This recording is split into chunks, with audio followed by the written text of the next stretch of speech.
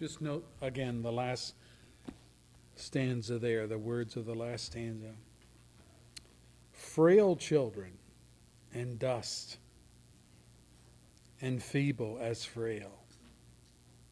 That's us.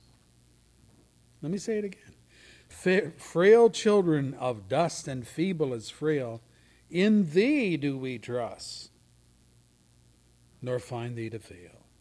Thy mercies how tender, how firm, to the end, our Maker, our Defender, our Redeemer, our friend. Amen.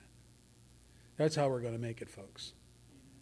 Not our own fortitude and strength, but we have a Savior who has done battle with the evil one, has been doing battle with him ever since, been gaining victory, and has gained victory for us in the blood of his cross, and not only so, but the resurrection from his tomb.